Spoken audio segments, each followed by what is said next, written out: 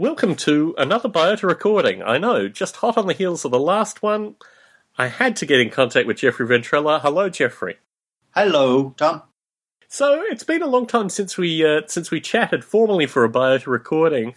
What have you been doing in artificial life terms in the past couple of years? Oh, in terms of artificial life, let's see. Nothing like absolutely... Well, I guess there are a couple of things that might be sort of in that realm. The two would be... I took a little sort of virtual pet called the bird, what's now called Peck Peck, as in a pecking bird. And a friend of mine helped me get it up on the iPad, and you can search it online. Peck Peck. It's a little 99-cent iPad app, and I hesitate to invite your listeners to try it out because the AI is not very good. It's kind of fun to play with for 5-10 minutes. Maybe 5 minutes, but I'm about to add a little more AI to it so that it's got some more behavior and a little bit of potential for gameplay. But that's something that I'm going to be doing a little bit more work on that soon. Besides that, there's a book that I've been working on about fractal curves, and I've written a genetic algorithm to help search for space-filling fractal curves. So there's a little genetic algorithm work there, just kind of a recasting of some of the GA work that I had done before for the purpose of looking for fractal curves. So when we last talked, and in fact I know this for a fact because you're one of the featured folk in the Artificial Life Conversations book, which, yes, folks, will be coming out relatively shortly. I have probably only about 15 more pages to edit before I get out the final draft to people, so I haven't dropped the ball on that. But I remember in our last conversation for that, which appears in the book, we were talking about gene pool for the iPad. Has there been any progress on that? I don't remember what we talked about or when we talked about it, but a friend of mine who I worked with at Linden Lab offered to port gene pool over to the iPad, and basically what he did was he just took my code and he replaced one part of it with kind of Apple specific Objective-C code to make it run. So I wouldn't describe it as a native iPad application. It runs on the iPad fairly slowly, but there is in the works an idea to make it native, to get it to be running really fast and to use some of the features of the iPad. But you can get GenePool for the iPad. It's called SwimBots because someone else made something called GenePool on the iPad. So if you just look up SwimBots, you can search around. You can probably find it, and it's free actually. Oh, wonderful, wonderful! Yeah, you should give it a try if you've got an iPad. Definitely. Yeah, it was a no-brainer putting it on the iPad because certainly the interface just lends itself very heavily to the kinds of stuff that you were doing there. Yeah. So, any thoughts about making it open source? No thoughts at the moment. No, I guess I'm still where we've been in the last, I don't know, so many years. Haven't really made any progress on that. So, I was on SourceForge recently, and I found Melody Ball once again. Ah. Did you receive any feedback on Melody Ball? I didn't get any feedback. I don't think I ever got any. So, I mean, I do get the occasional mail from SourceForge, which is just, I guess they send out to various people who are on their mailing list. But other than that, I haven't heard anything. And since I'm new to the open source world, I don't know exactly what I would be looking for. Yeah, as I'm old to the open source world, I'm not really sure what to be looking for either. My experience with open source, particularly in terms of external contributions, has tended to be rather haphazard, but also I think there's an active promotion part of it too. I think you need to be kind of actively talking about it, actively doing development, this kind of stuff for probably a few years. Yeah, exactly. It's not like you put it out there and suddenly you're going to get people wanting to use it. You have to be actively pursuing that, so which I haven't been. So in terms of, I mean, it's interesting the Peck thing because certainly I think it was John Klein I was talking with about, probably 2 years ago now, maybe more, about the iOS devices in terms of creating artificial life for them, specifically for them, rather than porting something over, actually looking at the device and seeing how you could take aspects of the device and make artificial life specific for it. Yeah. And I seem to recall we had a similar wrapping session when I was on location in Stanford with you just before the Stanford Research talk. That there were certain things that were intrinsic to these devices that would make very interesting artificial life simulations, not just the idea of perhaps an ant farm that you could shake or these kind of things, but actually that there was more to the devices. Uh-huh. Have you thought any more about this? And I mean, with PEC now being something that you are periodically working on, can you talk a little bit about the iOS interface and how you've thought more about it developing PEC? That's a very good question. In fact, it's something. It's probably a good thing to think about. At the moment, it would need some of the obvious, where when you tilt the screen, different things happen. When you shake it, like you said, or pinching and moving, using the touch interface to its full potential, which I would kind of categorize as interaction and direct manipulation of this creature, which obviously deepens the amount of interaction and the kinds of interaction you can have with it. But what I would really be interested in is, with a mobile device like an iPad or an iPhone, you could be wandering around the neighborhood, and with GPS and the compass and accelerometers and all that, you can pretty much immerse yourself in the environment of the neighborhood that you're walking around in, if you know what I mean. And your location could affect what's going on your screen, and you could interact with other people that have the same thing running on their iPhones or iPads. So I think there's a lot of potential in that, if you know what I'm talking about. Certainly, all that proximity sensing, and also what's the term? Augmented reality. I think. Yeah. There's a lot of potential through the devices. I was talking with Eric Burton over the weekend, and he mentioned your Earth Day simulation.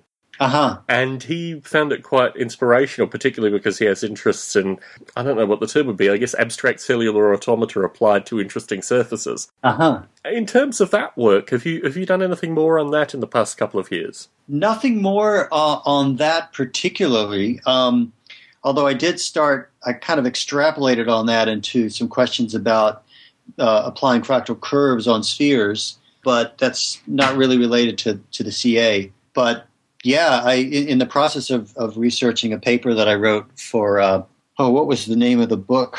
It's a book about Conway's Game of Life and new developments in it. And I wrote a paper in that book about using the sphere to find particular logic gates using Conway's Game of Life.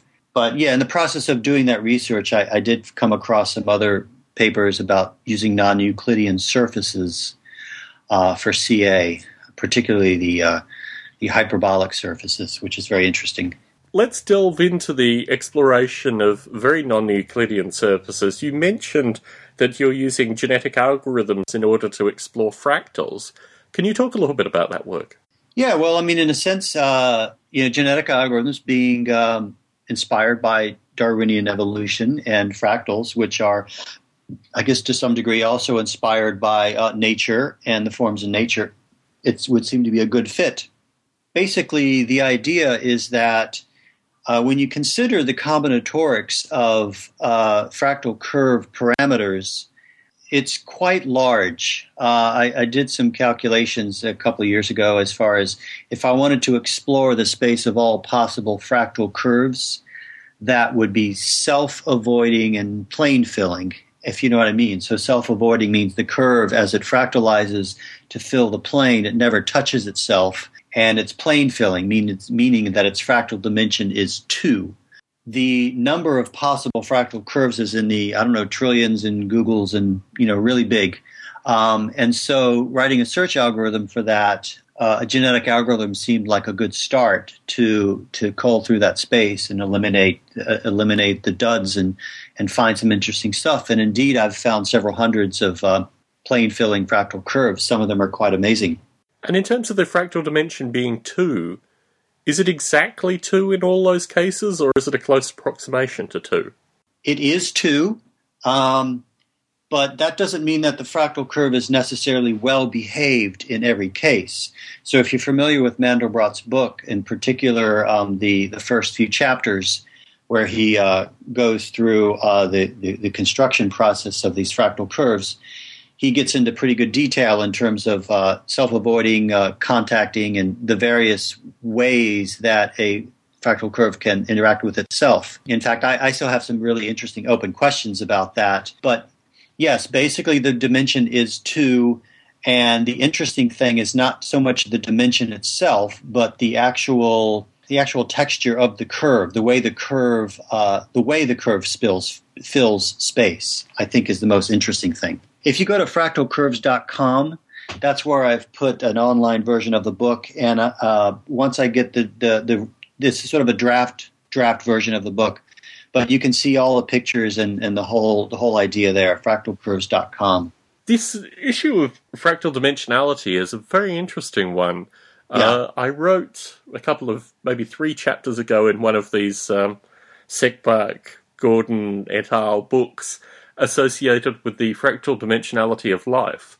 And that you could actually calculate the fractal dimensionality of living systems as a means of using it for analysis. So, you have a camera looking at various things that are floating past, and the underlying life structures have a fractal dimension to them, which seems to be very similar to some of the fractal gallery elements that you're finding. But the number that I found was not 2 exactly, but there was close approximations to it, which I think is very interesting in the stuff that you're seeing. In fact, there's almost an artificiality to some of the fractals that you're finding, but you are, okay. So if you go further down, okay, so you are basically coming to the same observation through completely different means. The observation that you can take a living system, you can establish a fractal dimensionality associated with that living system, and then, it's reproducible. Although, the pot noodles is an interesting one. I'll need to think on that, the kind of ramen noodles. You saw the ramen noodles, No, so that's definitely not living, but could approximate various fractal dimensions. Interesting, interesting. You may have found some curious counterexamples. This is the thing that I love about writing a book, because, you start writing the book, and as you get deeper into it, and, this is a process that takes, years, more than a year. All of these new branches and ideas and tangents kind of come out of it, and sometimes those tangents blow up into big parts of the whole idea, of the whole thesis. And so, in fact, recently I've been finding out that there's a direct correlation to tiling, and there's the whole science of tiling, and the geometry of tiling is directly related to plane filling fractal curves. And so they're called fractiles or reptiles, repeating tiles, and the process of fractalizing them is what Mandelbrot called per tiling, per as in perfume, to fill with fumes. So just the metaphors, that color the language is really fun, and it just sort of provokes all these ideas. So it's to me it's an endless subject. So it's interesting because this fractal book is being published on Lulu, which I think is an idea that I may have first set in your thinking. You may have, yeah.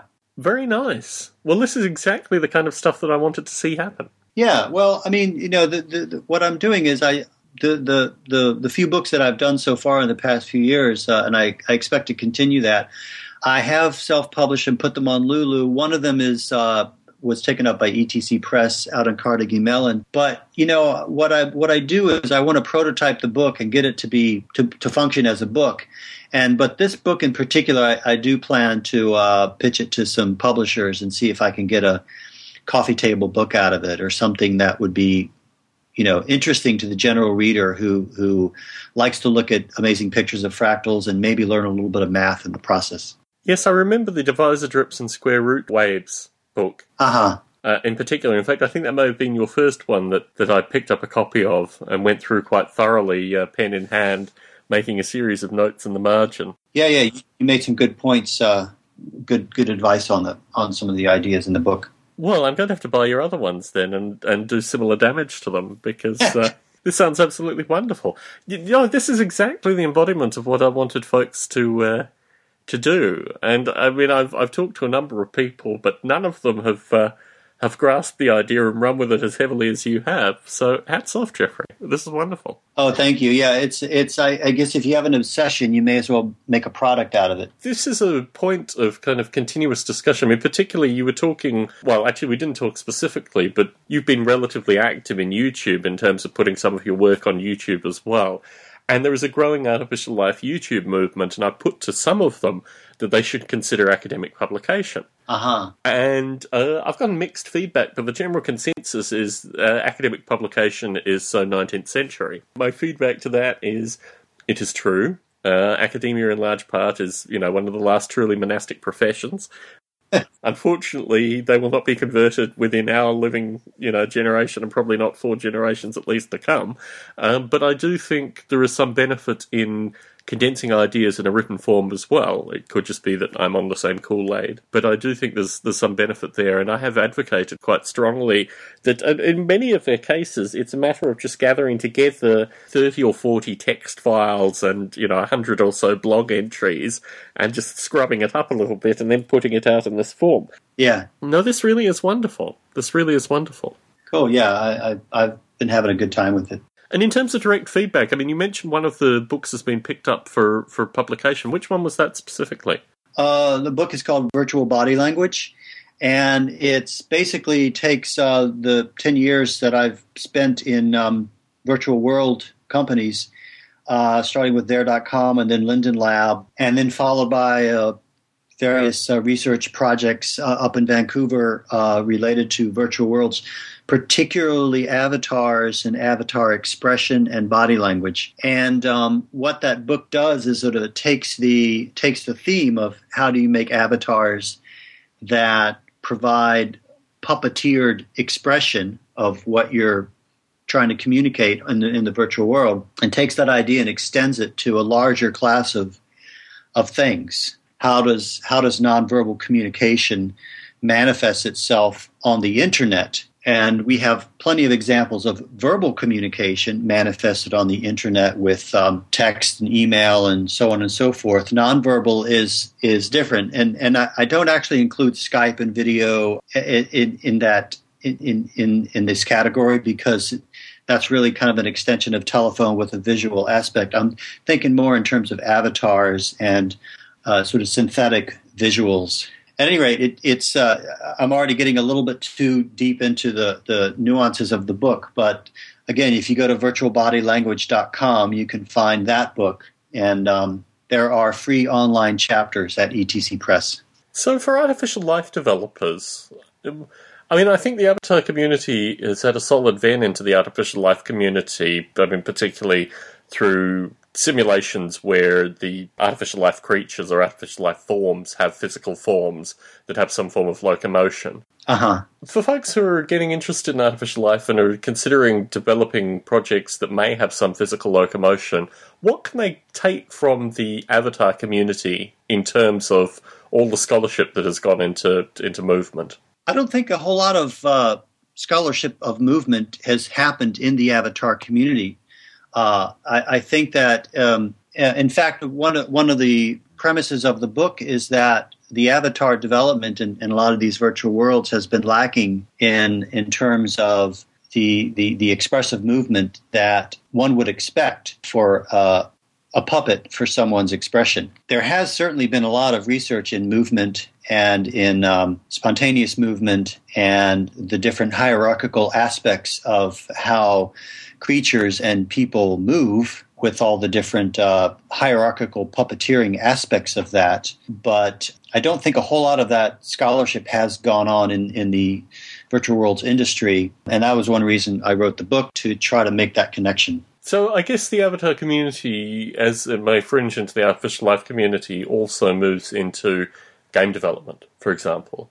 Do you see that there's distinctions in terms of what's gone on in game development for body movement and these kind of things that doesn't exist in the avatar community? Perhaps a bit more in game development, simply because games encompass such a larger class of things and kinds of activities and kinds of creatures. Maybe I shouldn't say that because virtual worlds, there's quite a blur between what is a virtual world and what is a game.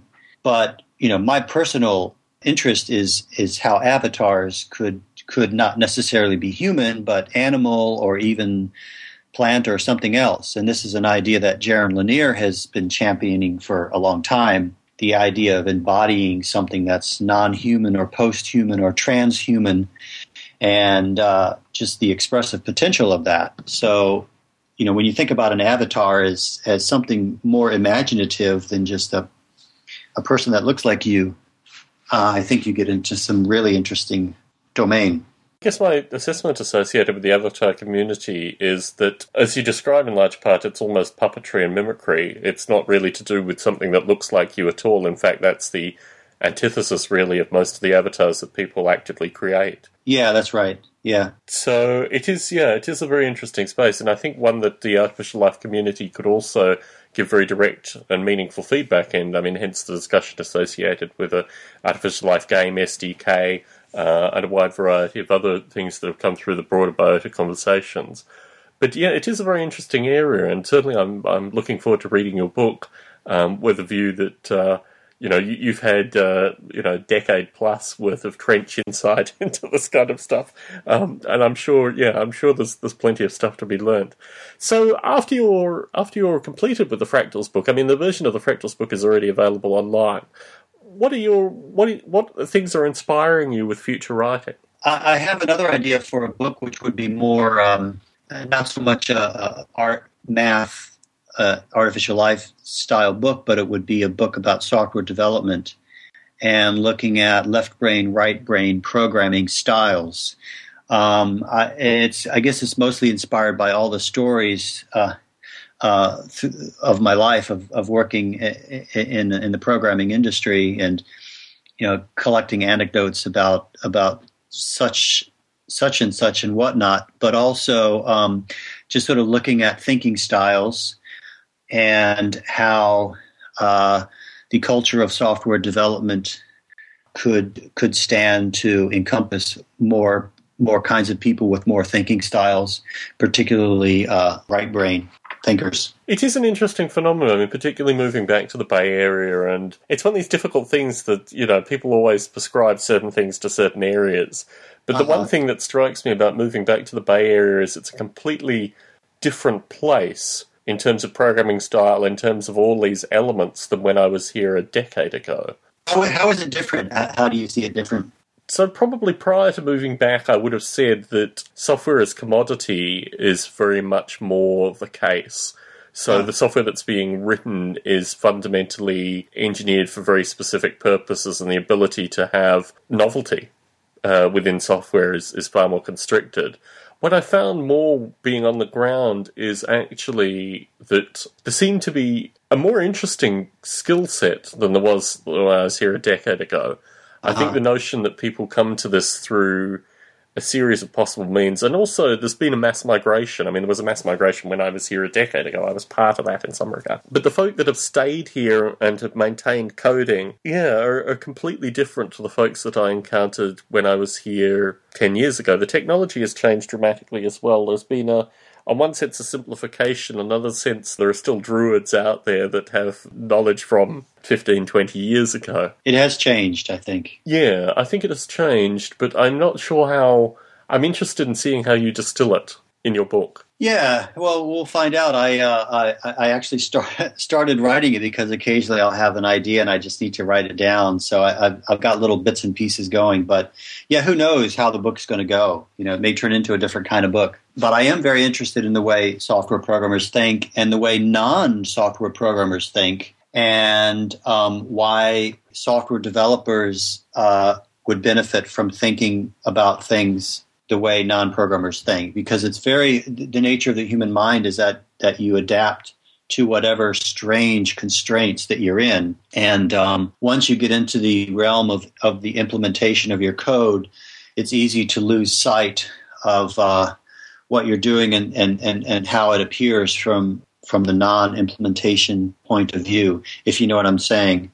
And there's this in and out kind of process that I think programmers are advised to do, and that is to move into the particular crevices of your code and then back out again to a very broad view of it. That's sort of one of the processes that I will probably be trying to write about in the book. And it reminds me of when I was taking art classes, there was a painter who used to paint. He would walk to one end of the room in his studio, and he would put a little brush stroke and then walk to the other end of the studio, which was huge, and he would look at it from afar.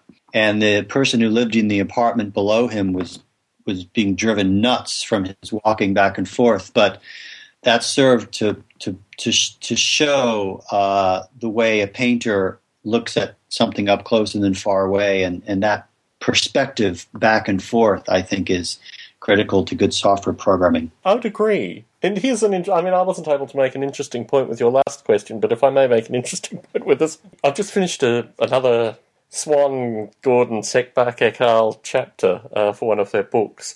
It's for The Origin of Mind, where I explain the three different simulations that deal with different aspects of the simulated mind in Noble Ape. And then at the very conclusion of the chapter, I make the point that actually what I've done is provided a philosophical argument, but completely eliminated the standard philosophical paradoxes by explaining the philosophical argument through software as implemented, with the view that the software is the philosophy fundamentally. And I think I'm now reviewing chapters for the same book, and my frustration has always been that philosophers have never been able to move across the boundary. In fact, a few have. I mean, I have half a dozen philosophers that I can pull from periodically when I review poor chapters in this light. There's more of a chance of someone who writes software coming from a diverse background than there is from someone who is looking at software, be it artificial intelligence, artificial life systems, these kind of things, actually meaningfully being able to explore it. I think the role now is for us almost to explain and evangelize, and this came through the discussion with Eric Burton as well, that this kind of artificial life software that is now being created is so abstract by what was being written, and abstract through complexity, than what was being written even a decade ago, that if the people have kind of put down their Dawkins or Levy or,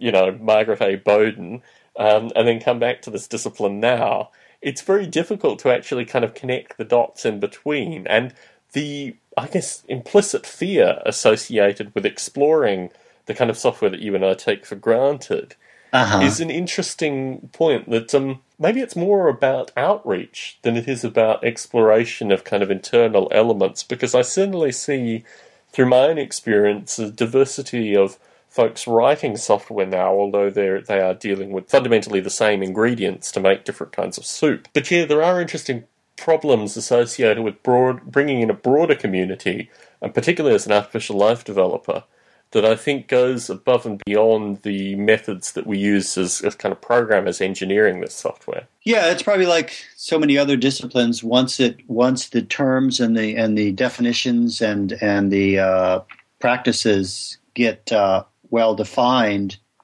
then it starts to lose some of the imagination, and it's harder to pull it out of its well defined box. I think that's one of the beauties of artificial life, that basically it has continued to avoid definition in some, well, not that it's continued to avoid definition, that the definition, as it's included more and more different kinds of software and different approaches, has grown. I mean, artificial life as a term, late 80s, is very different to artificial life as it is now, although Langton's seed of life as it could be gives the ability actually to fill what is being seen now in artificial life software terms. But in terms of folks who weren't necessarily living that mantra as they were developing in the late 80s, it is a very different thing then than it is now. So maybe we've avoided that aspect with artificial life as a non-discipline discipline fundamentally. Yeah, no, I think you're right. I mean, it's sort of Langton and those guys helped to fuel it in the very beginning with a diversity of viewpoints and people, and to try to keep it dynamic.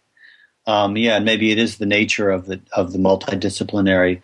Although from some of the artificial life conferences I went to, such as the one in Indiana where Larry Yeager and Douglas Hofstadter are, that there was some debate going on in terms of keeping artificial life as a free, open discipline.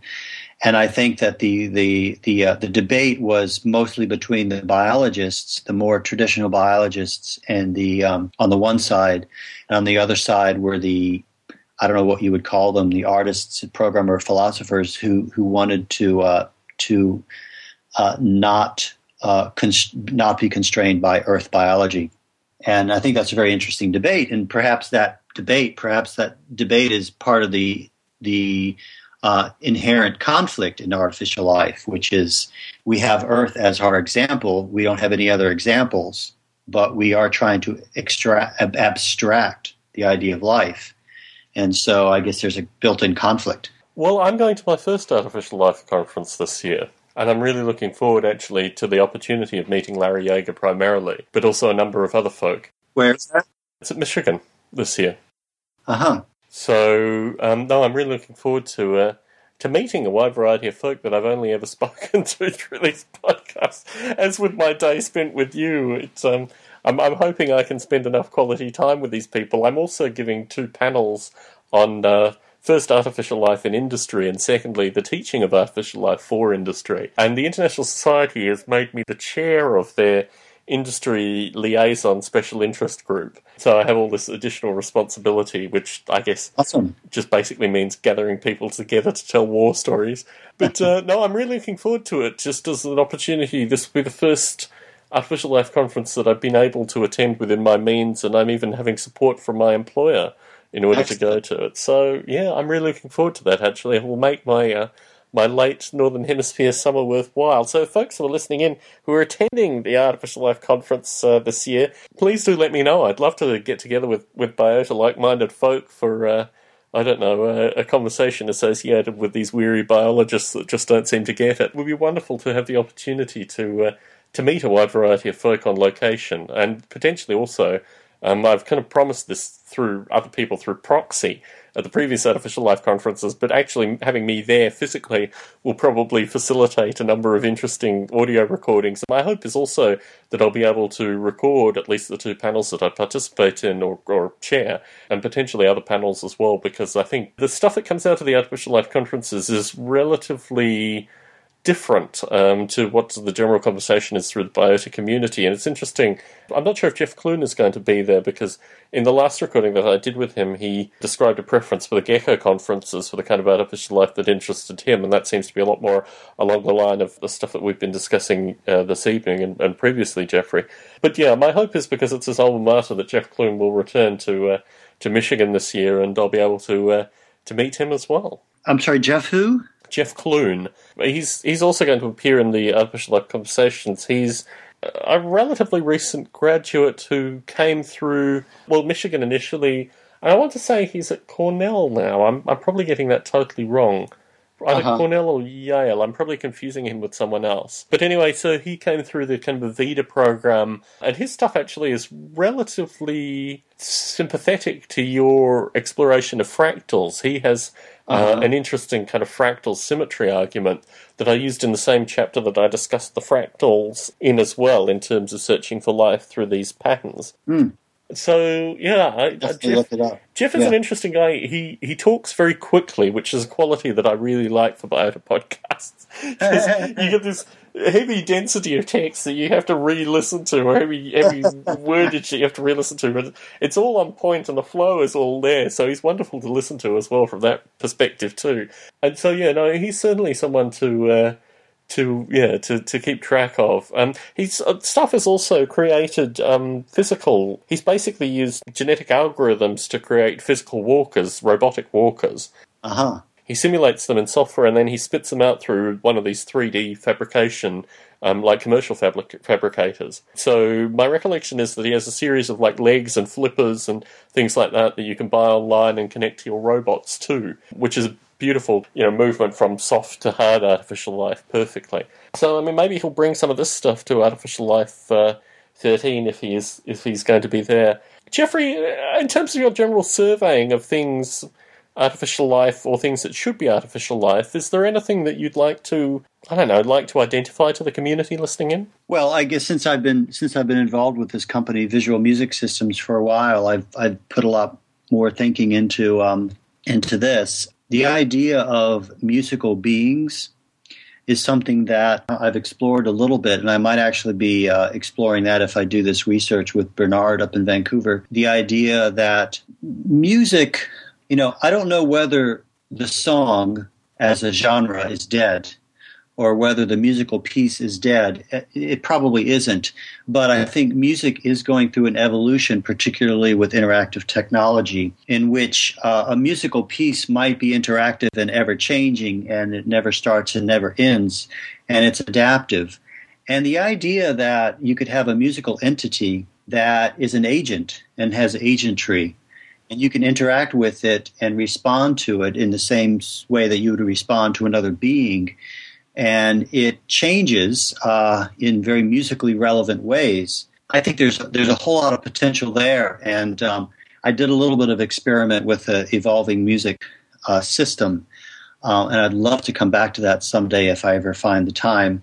But that's one area that I think still has a lot of potential. It's something that occurred to me when you passed on the Melody Ball source for it to go open source, that there would be a really quite interesting feedback loop within that. And I remember you had some software that had like some kind of brass instrument that was basically being fed music for direct listener feedback. Do you remember that software? Yeah.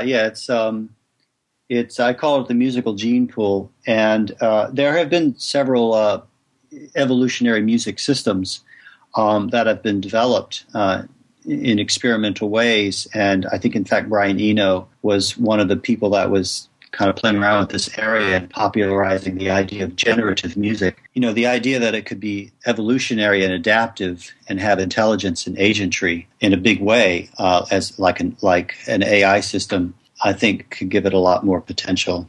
Very interesting. Well, Jeffrey, it's always a pleasure to be able to rap with you. Hopefully our next rapping session will occur on location somewhere where we could both be in each other's presence. That would be great, yeah. One of the benefits of actually living, well, I guess, 60, maybe 70 miles away from you, is that we could actually get together at some stage. And I do certainly like your part of the world, and as summer is coming, there are probably more incentives to get up there one weekend. Oh, absolutely. And also so our respective spouses can meet each other. I don't think our respective pets will be able to meet each other yet, but... Okay, yeah. I think Otto would get along with your cat, but who knows? Well, yes, who knows? To be determined in the future. Jeffrey, it's been an absolute pleasure. Thank you once again for the opportunity to chat on a Biota podcast. Great. Thank you, Tom.